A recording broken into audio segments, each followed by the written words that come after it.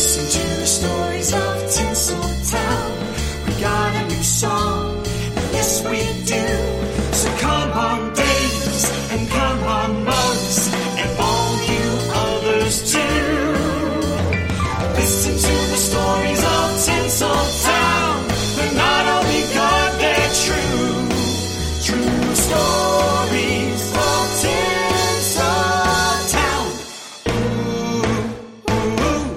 Hey everybody, and welcome to True Stories of Tinseltown. And boy, oh boy, this is a first. Isn't this something? I've never talked solely about this, and that's because I'm really not going to be talking the most. I have a wonderful guest who knows every kind of genre, and he knows his musicals, and he knows everything about movies, Mr. John DeLeo. Thank you, John. Hey, Grace, good to be back with you for, what do you think this is, like our 8th one? Or I think so. Like I was trying to count. More? We got to get, I can't wait. Our 10th, we're going to have like something an anniversary like confetti, woo, woo, woo, woo, woo, woo, woo, like some special sound. But right. You love musicals. I do, and maybe we should say why you're doing a show on musicals when it's not your thing. It's because you asked me to pick the topic, and I said, well, this has been an interesting year for adaptations of stage musicals to the screen. We've already had 2 Tony Award shows become musicals, In the Heights and Dear Evan Hansen. And it's such a weird year for the box office, so most things aren't doing very well. But even more than those is the big, high-profile, at long last release of Steven Spielberg's remake of West Side Story, which was, of course, supposed to come out last December. Yes. And was delayed because of COVID. So this one, and of course, it's Spielberg. It's a remake of a movie that won Best Picture. I love the choreography. Yeah. I love that movie. And it... the show is still beloved. The music is glorious. Yes. And so this is just sort of, I think, coincidentally, a year in which the subject has been back. Yeah, because so Broadway is opening. Yeah. Broadway's has opened, yes. Yes, I can see directly. I'm in the back. Well, yeah, I'm in the back of my building, but it's Cross Street, and right across the street from me is a Broadway theater. So it's Broadway everywhere. But I have to admit to everybody, it is, like I said, it's not my favorite genre. I am not schooled on this to the Maximilian Schell. I've watched them, but John knows them better. I know a lot of you don't get to see Broadway, and unlike the myth of people who live in Manhattan and could literally walk 5 minutes and go to a few shows, I've been to some, but it's just, it's not like I go every week. I'm going to the theater. Doesn't happen. Right. Okay. Right. So we're going to do some earlier ones, too. So why don't you start? John is going to lead us. Well, it's funny because, not funny. In my previous book, 10 Movies at a Time, I have a chapter on this very subject, which mostly deals with the musical adaptations from the 1960s, because that was kind of the big decade of Broadway musicals becoming movies. 4 of the 10 Best Picture Oscar winners were musicals, which was not the norm, of course. So it all kind of, not that they're even the greatest ones, but that was the sort of the heyday of this whole sort of thing, and it's come back in spurts through the years. But just since you're letting me take over, and I am, just a quick rundown. You're so shy. You're so shy. I know. I'm so shy. That's why I always have you on. Calling it hijacking the show. No, I asked you to. Of course. I know you did. But basically, of course, talkies come in with the jazz singer, and they can now make musicals for the first time. And, of course, Broadway is the place to get the material. So there's a crush of those in the beginning, most of them not so hot, those early talkie musicals. And it's not really till you have something like Showboat in 36 that you have a kind of prestigious transfer of a Broadway musical to the screen with James Whale directing. But in those days, like I said, Broadway was thought by Hollywood to just be a place to get stuff to then refashion for the people you had under contract. So nobody cared who was in them in New York for the most part. It was really about just buy vehicles for your people. Get Babes in Arms for Judy and Mickey. Get I Married an Angel for Jeanette and Nelson.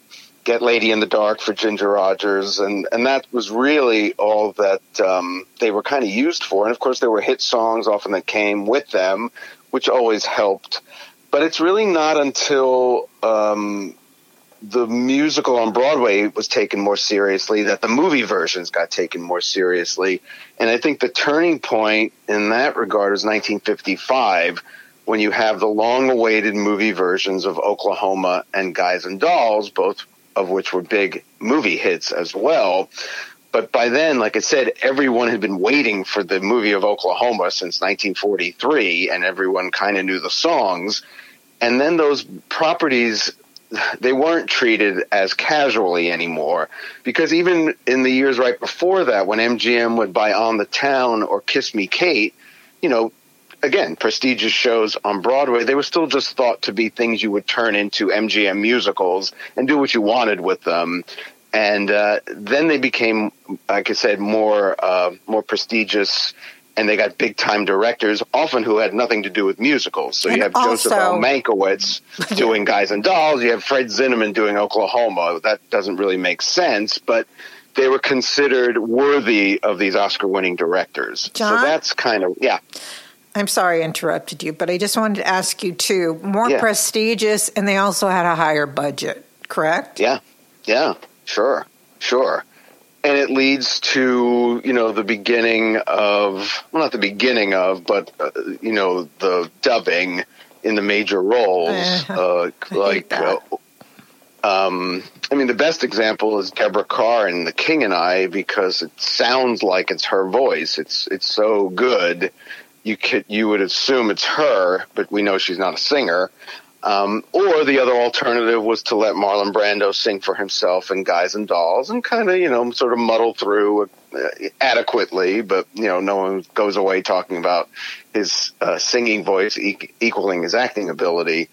So I'm saying that kind of kicks off what I was talking about later with the 60s, with the versions of West Side Story and The Sound of Music and all these big event movies, which dominate for, like I said, the next 15 years or so, until you have a number of massive flops that make the studios think, you know, tastes are changing.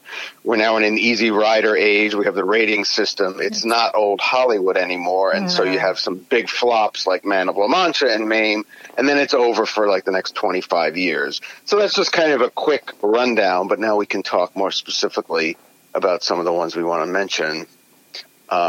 So why don't you mention one, and we'll get going on this. I want to mention My Fair Lady. Mm-hmm. Because they had Julie Andrews in this film. Not in the film. She starred on Broadway with Rex Harrison. Right. And they made, they didn't ask Julie to reprise a role in the movie. Right. They asked Audrey Hepburn. And Audrey allegedly said, you know, she thought Julie should be the part, but if she's not going to do it, I'm going to do it. And allegedly, I don't know if this is true, John, you'd be the one to know, they promised Audrey she could use her own voice. Yes, I believe she was told that, and she worked really hard. And I think they've even spliced together some of her recordings with the footage so you could get a sense of what it would have been. I believe they did the same thing with Natalie Wood in West Side Story, where she worked and worked and worked. I'm not sure if they promised her, but she was hoping she would get to sing it. And then, of course, in both cases, it ended up being Marni Nixon, who had dubbed Deborah Kerr. But in Deborah Kerr's case, it matched perfectly. And in both West Side Story and My Fair Lady, when Marni Nixon's voice comes out of those two women, it's these jarring. Tiny little women. It has no connection to their speaking voice. No, and it's And when Audrey does In Spain, The Rain in Spain, and starts doing that really like operatic stuff, it doesn't mix. But it doesn't connect. Yeah. And she sings, you can tell it's her own voice singing Just You Wait, because it's kind of a talk-sang kind of song. Mm-hmm. And, it works, of course, and it's not jarring, it's her voice. But that casting, again, goes to that question of, you have to have one, or the thinking went, you had to have one box office name. And yes, Rex Harrison was famous, but he didn't have people lining up at the movie box offices. So you could have him recreating his role, but Julie Andrews was still a question mark at that point. And I think Audrey Hepburn, too, knew that if she said no, they still weren't going to give it to Julie Andrews. They might have gone to somebody else that was a name.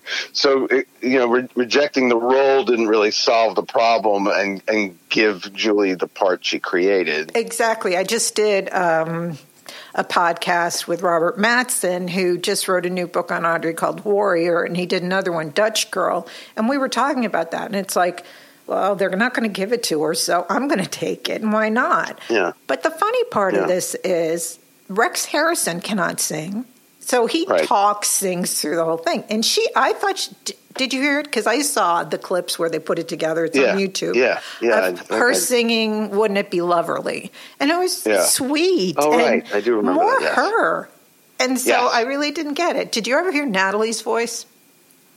I don't recall if I ever heard that. I guess the most famous example of this thing we're talking about is Ava Gardner and playing Julie in Showboat, where they did let her do it, and then they changed it back before the movie came out, and they have the dubbed voice that doesn't match her sound at all, but they compromised by letting her recordings be on the album. So if you bought the album, you got Ava Gardner. And they have, and that's Entertainment 3, I remember they put Ava's recordings back onto the film because the singer, Annette Warren, had to match it perfectly because they kept not being sure which one they were going to use. And it is so much better when Ava Gardner sings it herself. It's touching, it's warm, it's lovely. I love to see. I have to look that up on YouTube. Yeah, look that up too, because that is definitely floating around.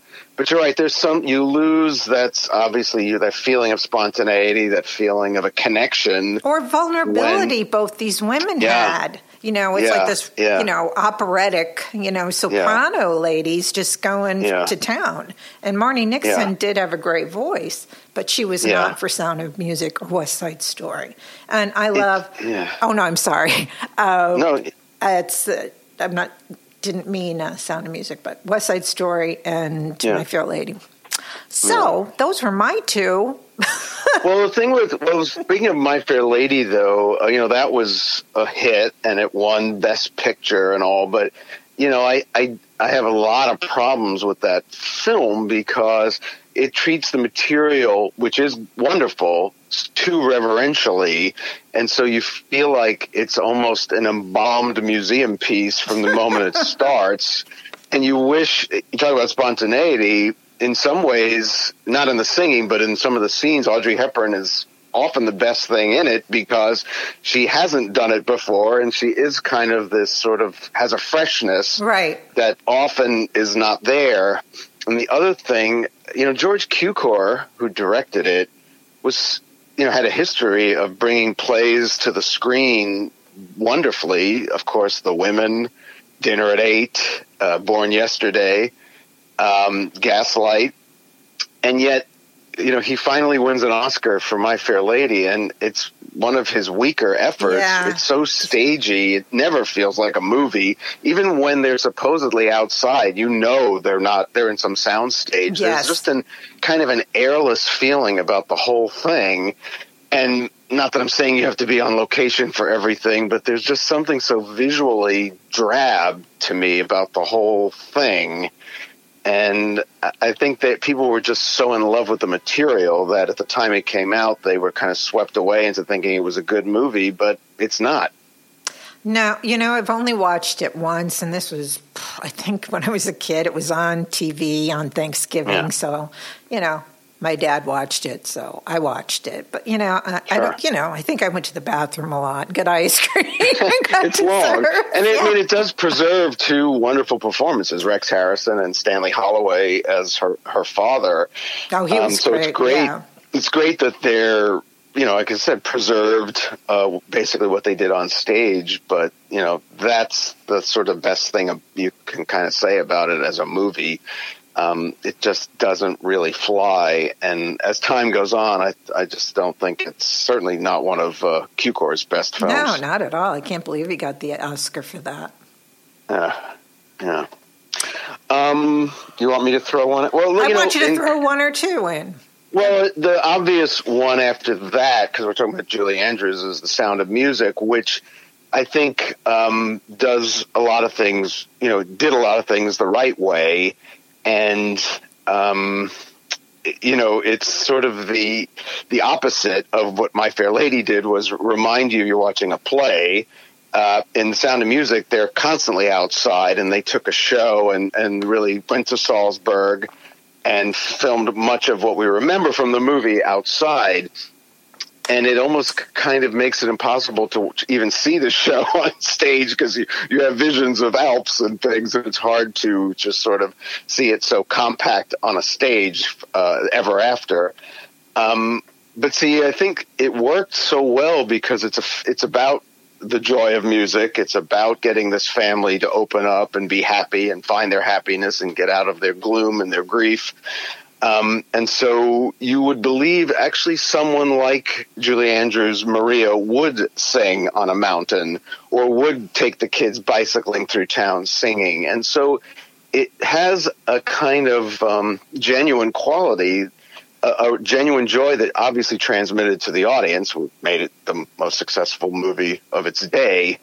And so they also benefited from the fact that the show was not considered so hot. It was not a museum piece like My Fair Lady that had to be treated reverentially. Right. It was a lesser Rodgers and Hammerstein show, and so they actually improved it. They rearranged the order of the songs, and they did different things to it. And Julie Andrews was, of course, the magic ingredient where, it was just the perfect match. And that's a tricky thing. You're not always sure when you cast anyone that it's going to click. But she is the essential ingredient, and definitely. She made it what it is. Yeah. Can I ask you, now with the other films she made, and they didn't cast her, was it like they thought she was unproven? Yes. But her looks, I think she's adorable. I think she's very attractive. Yeah. She worked for this because she played a nun and all that other stuff. And I think she'd be fine in any of the others. You can put on a wig, whatever. But she was great in this. I thought the chemistry between Julie and Christopher Plummer was amazing. Yeah. And I think he's a cutie pie deluxe, too. So I do. They did another... Yeah. Go ahead. No. Okay. Well, so they did another interesting thing in the show. The character, the Baroness, played by Eleanor Parker, has 2 songs, and they cut them. Now, Eleanor Parker was not a singer, so that makes sense, but it was a smart move dramatically because the Baroness represents a different kind of life for the captain. Maria represents music and that kind of joy and that kind of expression. So the Baroness has no business being a part of that. So without giving her a non-musical role, automatically separates her in our minds from this world that Maria has created in the mansion. And so it just makes sense. Subliminally, it works. And so, like I said, there are a lot of just smart details that enhance the experience of that film. I have to say that I loved the Contessa. I loved Eleanor Parker in that film. She was wonderful. Yeah, she is. She's such a little. Her lines were great, and she just was very good. The cast was great, and this was another one. I think it was on Thanksgiving. I don't know. They used to play all these things on Thanksgiving, and it was my mother's favorite film. She got her. I never knew this, but she had really pretty, kind of wavy hair. But I never knew her like that as a kid. All I knew was having short hair. And it's because she loved Julie Andrews, so she got the Julie Andrews cut and had it most of her life. Right. Yeah, Right. she loved it. And I like The Sound of Music. I don't think I had to go to the bathroom that often during that. No. I did like it a lot, and I watched it with my mom. I got her the DVD. And when I would visit her every once in a while, I visited her often, but I would put that on and sit with her. No. A good segue from there is Camelot, which I think was on your list to talk about. Right. What's interesting about Camelot is it's made in 1967 or comes out in 1967. And at that point, who are the two biggest stars in the world are Richard Burton and Julie Andrews, the stars of the show from 1960, when they were not the biggest stars in the world. They were at that point both names. He had, of course, been in The Robe years before too. Was a movie star of sorts, and I don't really know the backstory on why they at least weren't offered their roles, which would have enhanced the box office immeasurably. Big time. But it was such a huge budget. I'm sure it has to do with money in the sense that was a very expensive film, and it was Warner Brothers, their big follow-up to My Fair Lady, which had grossed so much. And, Jack Warner, I guess, was putting all the dollars in the sets and costumes. But that didn't turn out very well. And I think they really should have gone after Burton and Julie, and, at least to, what's his name? it was Richard Harris and Vanessa Redgrave. But Goulet was Goulet was out. Yeah, he was Franco Nero, who is dubbed. But again, like My Fair Lady, the male role is a talk-sing kind of part, and the female role is a soprano. Vanessa Redgrave. Vanessa Redgrave, and she couldn't. Didn't they use her singing? She couldn't sing. Yeah, they both do their own singing, and neither one of them can sing. And so when Franco Nero comes on with his dubbed voice, it's like, oh, someone can sing. Even though it's not him. But he was cute. Yeah, even though it's not him. Yes, even though it's not him. What a cutie But pie. that's an issue, like, unlike what I was complaining about with My Fair Lady, the staginess, that they're always inside even when they're outside, it was consistent. In Camelot, it's all over the place. You've got the snow scene, which looks like a stage, and then you've got all the lusty month of May people running and rolling down hills, and it's a constant back and forth, like whatever they feel like doing in a scene, and to me, it's just a huge mess. And Joshua Logan directed it, but never got a handle on what it was supposed to be or how it was supposed to work, and it's endless and slow, and despite the pretty songs, I think it's one of the worst of the movies adapted from a stage musical. I think that wasn't on at Thanksgiving, and I I didn't watch it. I think I saw a few minutes here and there, but it just didn't hold my interest. It also bombed big time, right? What's that? I'm sorry? It bombed. It didn't do well. Oh, yes. I'm sorry. Yes, exactly. It was a flop, but deservedly so. And like I said, this was when things were starting to change, like how much more can we invest based on the success of A Sound of Music, where that we know that people love that kind of thing, but it's a very tricky thing to get the right balance of all the elements to make it work. And this soon followed by, Hello, Dolly. And as I said, things like Man of La Mancha and Mame, the writing was on the wall, and then it wasn't worth taking the risk because chances were you'd flop. Funny Girl did well, though, didn't it? Yeah. Now, Funny Girl, I'm glad you mentioned Funny Girl. That comes after Camelot. That's in 1968. Now, Funny Girl, if you just look at the material, it's a wonderful score, but the book is fairly ordinary. It's like one of those old 40s biopics. It's not particularly special or insightful, and it really has no second act. Once she marries him, it just becomes a soap opera on waiting for them to split and him to go to jail. But what it had, of course, on the stage as well was Barbra Streisand and those songs and her humor and her vulnerability. And since she was able to translate the role, and William Wyler was smart enough to just let her soar, it's a good movie and it works, but it almost works entirely because of her. And like I said, Wyler not really getting in the. Oh yeah, completely. It does hold up because I don't get tired of that performance vocally, the comedy, the drama. I mean, she's extraordinary, and it's that kind of thing that it often is enough. I mean, years ago, before that, like in the 50s, you have another slight musical from Broadway, Call Me Madam, which it has some wonderful Irving Berlin songs, but the main event is watching Ethel Merman in her prime do her thing. And it doesn't really matter that it's just kind of a throwaway piece of material, just meant to give you a couple of laughs and make you smile. You've got Merman, a powerhouse, being funny and belting out those songs, and it's worth it, and it's enough. And often the case, like I said, when you're casting people who have to be dubbed or who just aren't right, you can't get that experience. But if you have Barbra Streisand and Funny Girl, most of the work is already done. So she was great. I want to do a couple of tidbits from that, of course. True Stories of Tinseltown. One of the tidbits is allegedly Omar Sharif thought she was homely until he met her, and she cast her spell over him. She was Jewish. He was not. And this became like the biggest scandal. And, like they had this romance, and it came out, and it was like, oh my God, she's Jewish. I guess he was Muslim. And it was like bigger than the 7-Day War, 6-Day, whatever the war was. And it was really, they were condemned. Also, did you hear this rumor about Anne Francis? Yeah. That she got supposedly cut. Yeah.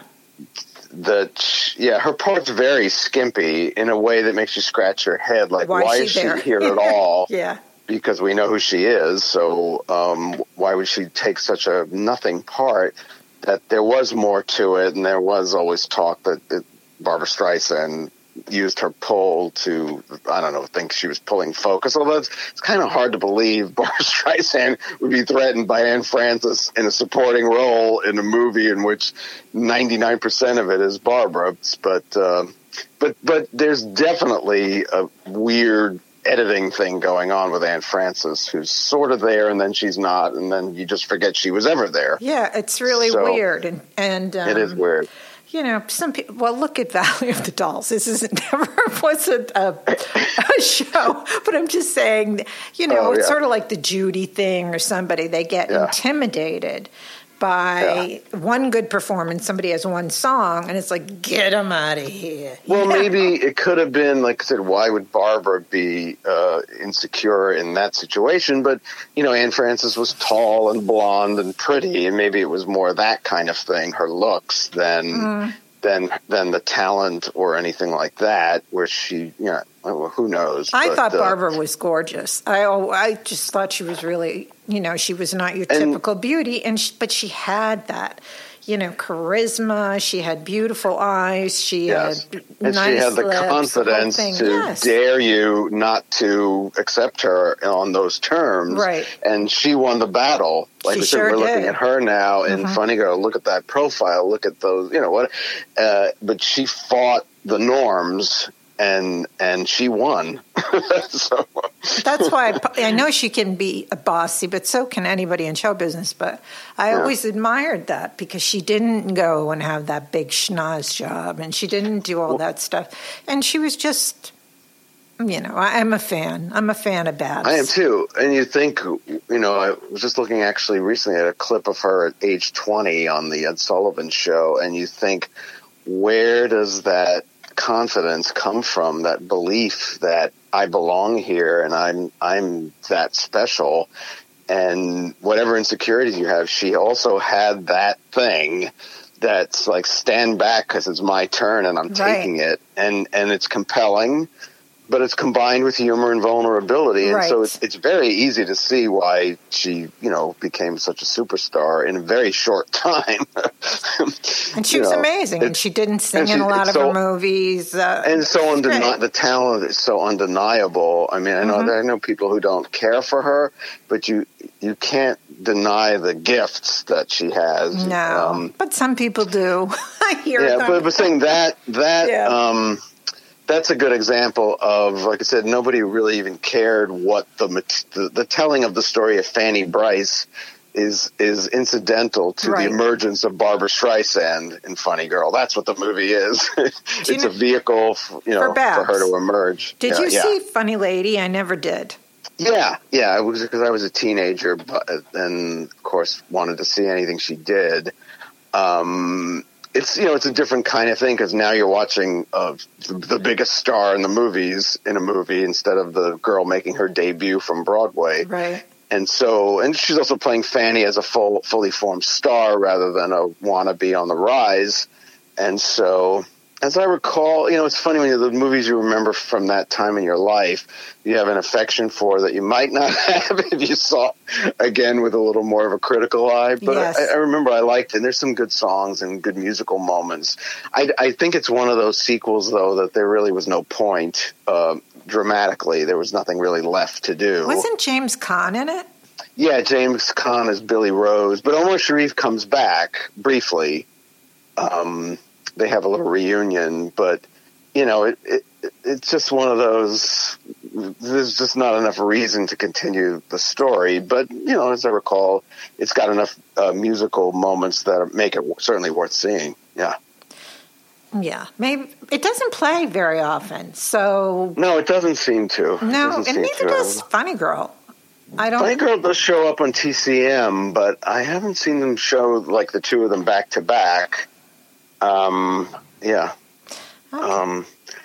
Another one I wanted to mention goes back to the 50s. Like I said, once we're already in that era where things are getting heavier and more expensive and miscast. One of the ones I really do love is the film of The Pajama Game with Doris Day and John Raitt. And it's an interesting thing because in that case, they took basically the entire original cast from Broadway, except the female lead, which was Janice Page, and got a movie star, Doris Day, who was ideally cast in the role. And they had two directors. You had Broadway's George Abbott and the movie's Stanley Donen co-directing. And it's one of those things where it all came together kind of perfectly.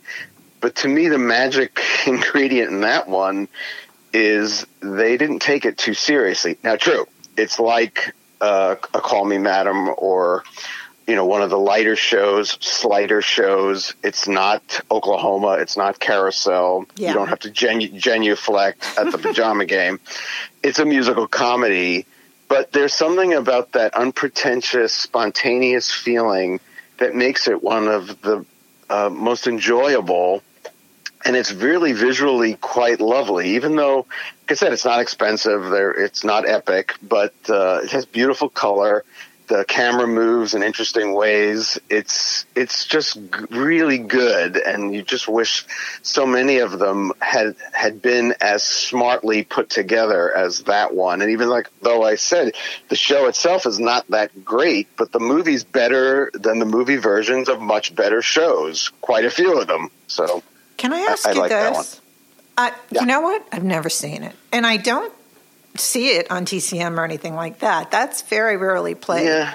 But yeah. Wasn't this I'm asking, was it The Pajama Game when Janice Page got ill, Shirley MacLaine was her understudy, and she became a star from The Pajama Game? Or am I wrong? You're half right. It's the right show, but it's not the Janice Page part. The supporting actress is Carol Haney, and she did the Steam Heat number, which was kind of the showstopper. Yeah. And it was Carol Haney who doesn't come that night, and I believe it's Hal Wallace in the audience when Shirley MacLaine goes on and, plucks her out and brings her to Hollywood, and the rest is history. So, and Carol Haney is in the movie. She does her part in the movie, but she was more of a choreographer, or at least that's mostly what she did after, and didn't really pursue the performing end as much. But Pajama Game, again, preserves a sort of classic performance from the stage, and you get to see her do Steam Heat, the big number. An interesting tidbit, though, about Janice Page is, of all people, it's Doris Day who takes her part. Doris Day's first film is Romance on the High Seas, about two girls. I've seen that, Doris Day and Janice Page. So cut to a decade later, and you've got Janice Page who goes to Broadway because her movie career's petered out, and then they make the movie of her hit show, and it's Doris Day who gets the part. But then they're together in Please Don't Eat the Daisies 3 years later. So I'm sure she gets to. Oh no, she didn't. Everything slap, was cool. She didn't. She didn't slap. I'm thinking she didn't. She didn't slap Doris though. She slapped Rex. It's what's his name? David Niven. Yeah. David Niven's the critic who pans her in something or other. Yeah. So, so like I said, there's something just right about the Pajama Game. Everything is sort of judged in the right dimensions, and I think it's one of the most satisfying. Yeah, you know what you have on as well? I'm looking at the list you sent me. Cabaret. Yeah, now Cabaret is one of the greatest in this subject we're talking about. And it's almost, some people have said it was so great it kind of killed the genre off in one fell swoop because there was nowhere to go after Cabaret because it had taken it to a true sense of seriousness in dealing with Berlin in the early 1930s.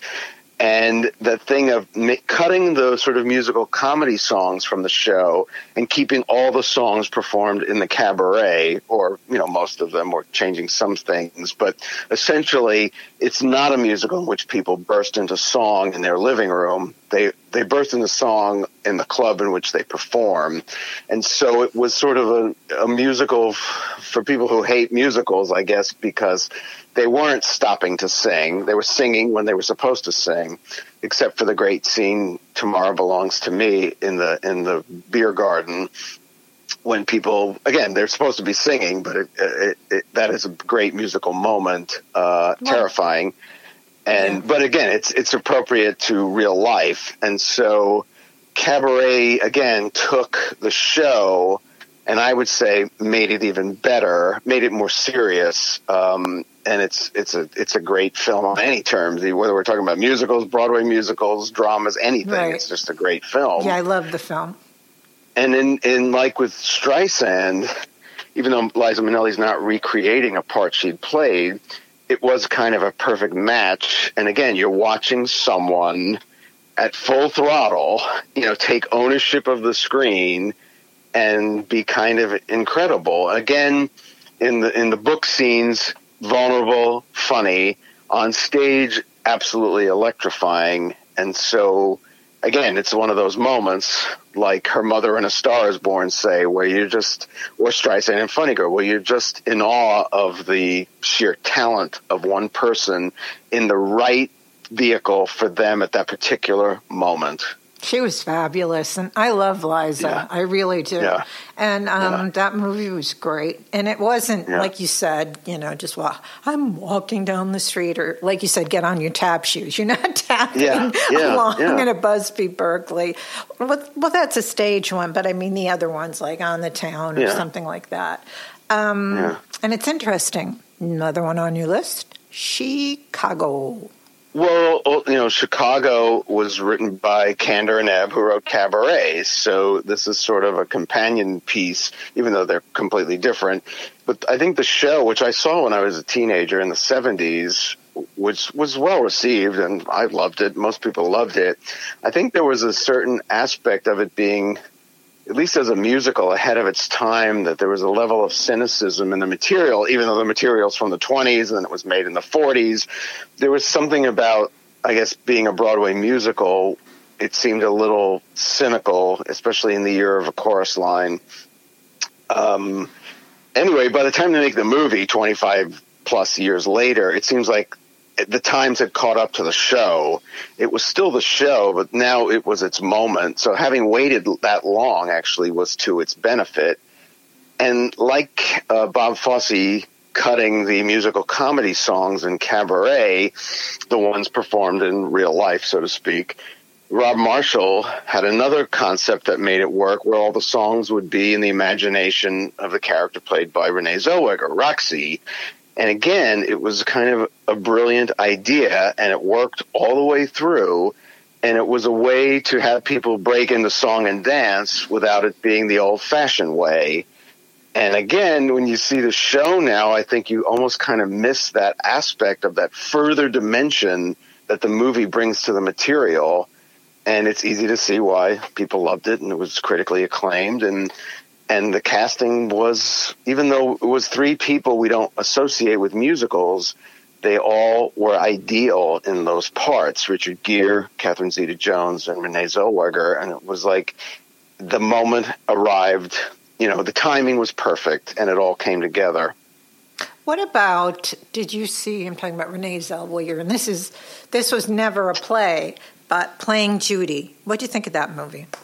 Well, I guess I was mixed. I didn't hate it, and I certainly didn't love it, but I gave her a lot of credit for her commitment to all aspects of what she did, in the acting of it, in the singing of it, and all of that. I do think it was a mistake to let her sing, because we're fans of dubbing here. Yeah, because it's not because whether I can sing or not. She sang perfectly well enough for Chicago. Absolutely, that was totally more than acceptable. I mean, Gwen Verdon originated, and she barely had a voice left when she created that part. But it's not that kind of part. It's not a belt. It's not Funny Girl. It's not that kind of part. But with Judy, you're playing not just someone who can sing, you're playing a genius. So singing well is just not good enough. No, and there's so none of that. Hearing someone sing adequately just didn't do it. So I thought that was a mistake, and it took away. And so like I said, I gave her a lot of credit for certain aspects of what she did. But ultimately, I don't think I would have praised her to the skies in the way that she was. And give her an Academy Award? And give her an Academy Award, no, because it wasn't a home run. It was admirable on many levels, but no home run. Yeah. What about A Chorus Line? They were playing it on something, and I saw it like when it was like its 50th year. I don't know how long it was on Broadway. I saw it, and that was okay. Yeah. I mean, the vulnerability of the people, their stories, whatever. I think Donna Peckney came back for that. Donna McKechnie, she was the sensation of it, and I remember seeing her in it, her big number and all. But the irony back to Chicago was that those were the two shows of that particular Broadway season. A Chorus Line, basically dominated, and Chicago was the also-ran. But as time goes on, one of them has a movie that people are going to love for many decades, Chicago, Best Picture, 2002, and one has a really bad movie that no one's ever going to watch. And so it does tarnish your reputation somewhat if the thing that's out there is bad. It's bad. And A Chorus Line, it goes back to that thing I was talking about in the 50s with who's going to direct it. You bring it, Richard Attenborough directed that movie. He had just won the Oscar for Gandhi, of all things. And he could probably pick anything he wanted at that particular moment, and probably wanted to stretch himself and whatever. So he picks something no one's going to think he would pick. And it was the wrong guy. He shouldn't have done it. It's just a nothing. It's just like, you can't believe this was one of the theatrical events of the 70s. It was awful. It's like it never happened. What's it's his name? Nothing. Michael Douglas is just sitting in the darkness making his things, and I was like, snore bore. And it's true. It's the kind of show.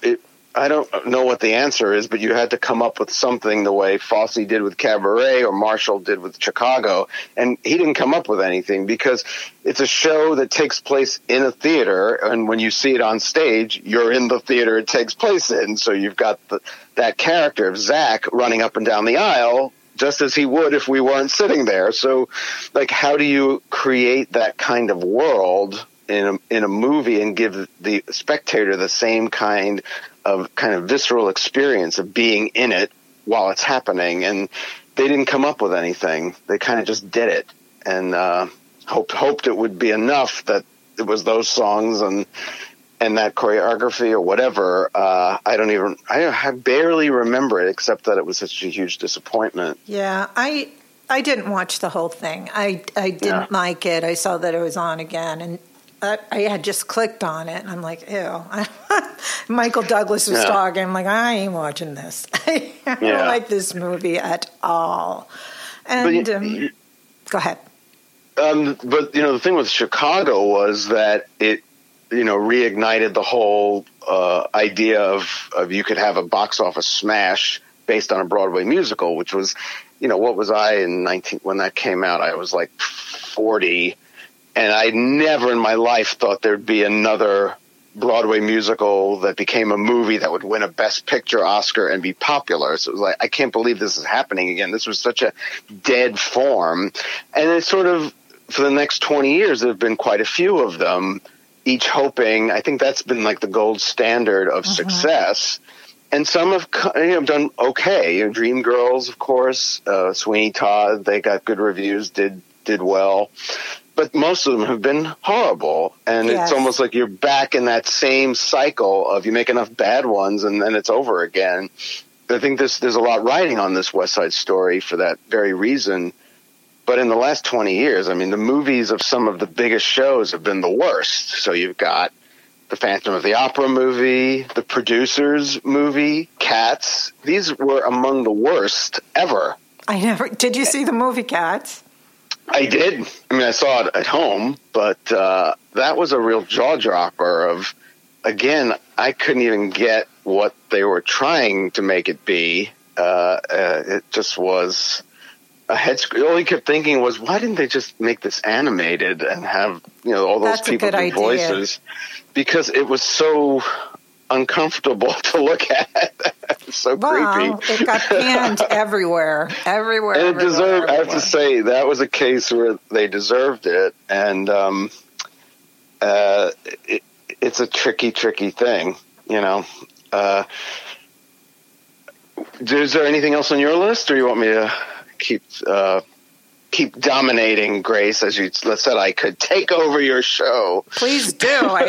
Take over your show. I do have something I want to ask you.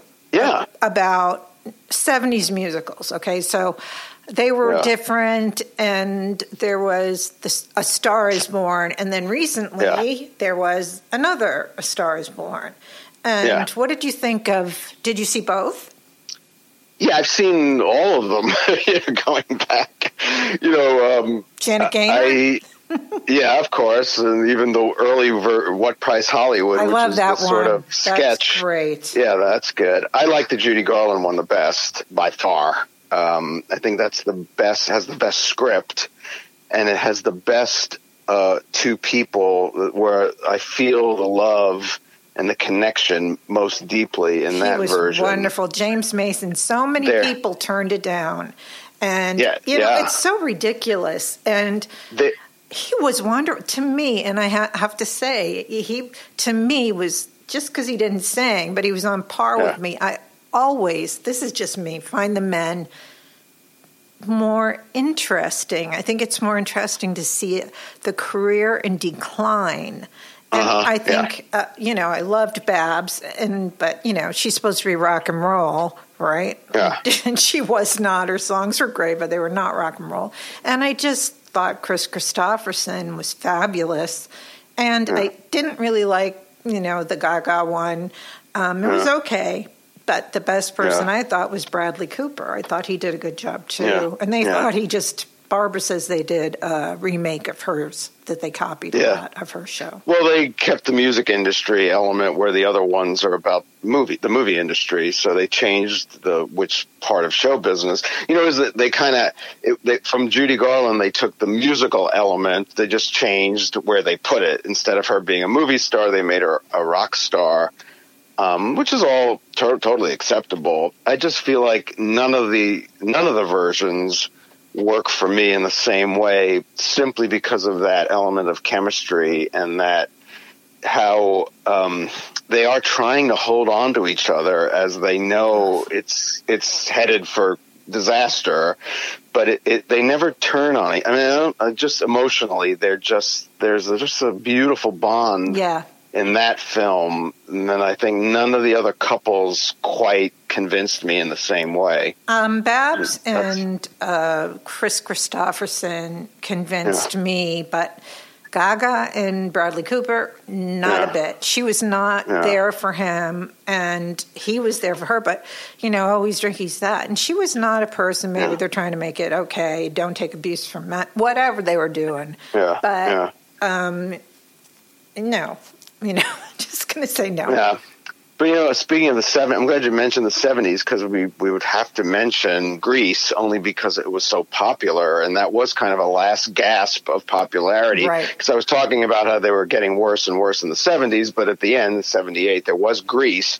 I think I tend to forget it because it's such a bubblegum kind of movie, and I had seen the show on Broadway maybe 2 years before that, and I loved it. And the thing I loved about the show was it was kind of gritty. It was kind of edgy, and it wasn't sentimentalized. And then the movie actually tried to turn it into a 60s kind of – it had that Frankie Avalon feel. Oh, he's in it too. That's right. But that kind of Troy pop Donahue. 60s. Yeah, they made it cute in a way it wasn't on the stage, and people loved it and embraced it, and they still love it.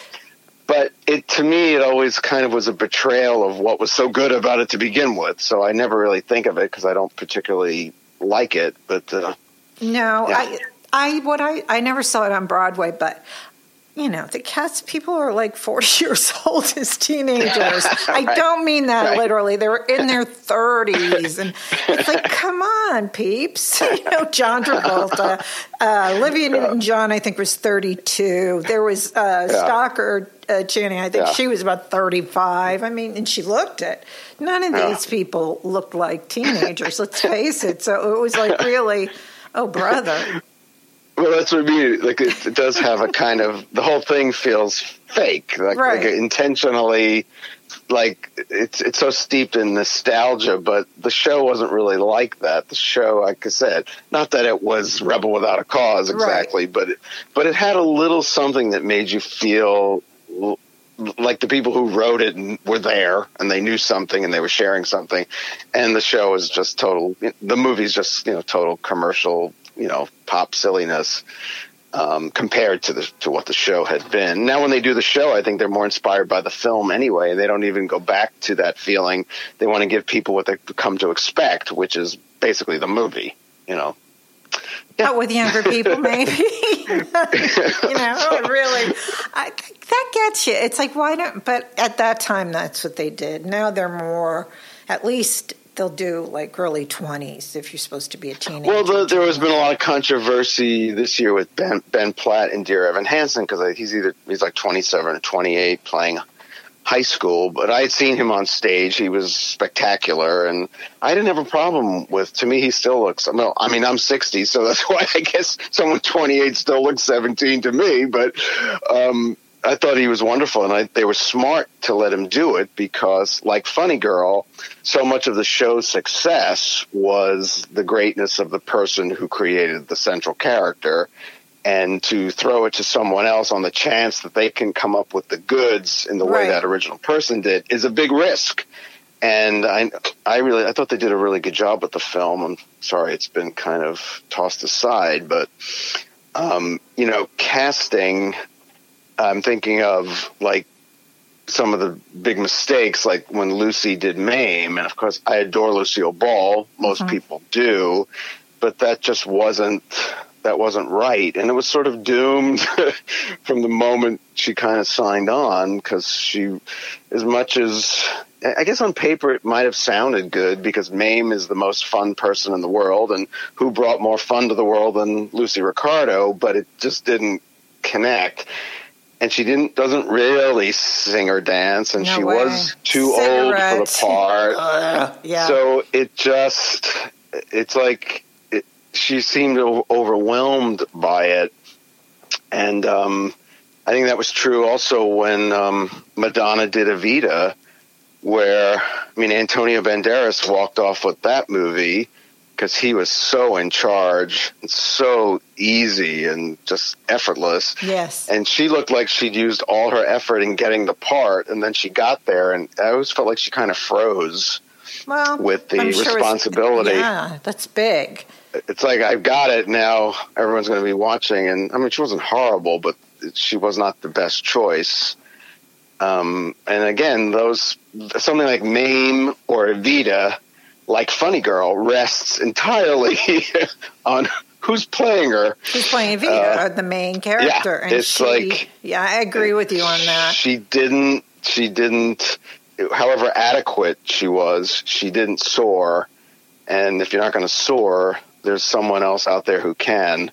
And that was true of, it was unlikely they were going to let Angela Lansbury do Mame because she wasn't a movie star at that point. But if they were going to go outside of Broadway, Lucy was not the right choice. And it also bombed, right? It bombed. It did. Are you going to watch the Nicole Kidman turn as Lucy? I am. Yeah, I'm going to watch it. Yeah, certainly. I'm curious. Yeah, they have like this thing, and they only show her at the end doing the grape scene, but not a lot of it. Yeah. And it's all in voiceover, so they're not really showing Nicole. I'm curious.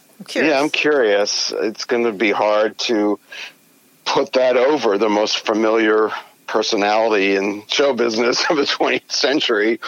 I thought, when I heard about the project, I thought there was going to be no recreation of any of the scenes from the TV show. They should and that never it was all do that. backstage. Yeah. And when I saw that brief second of her in the grapes, I thought, oh no, please don't do that.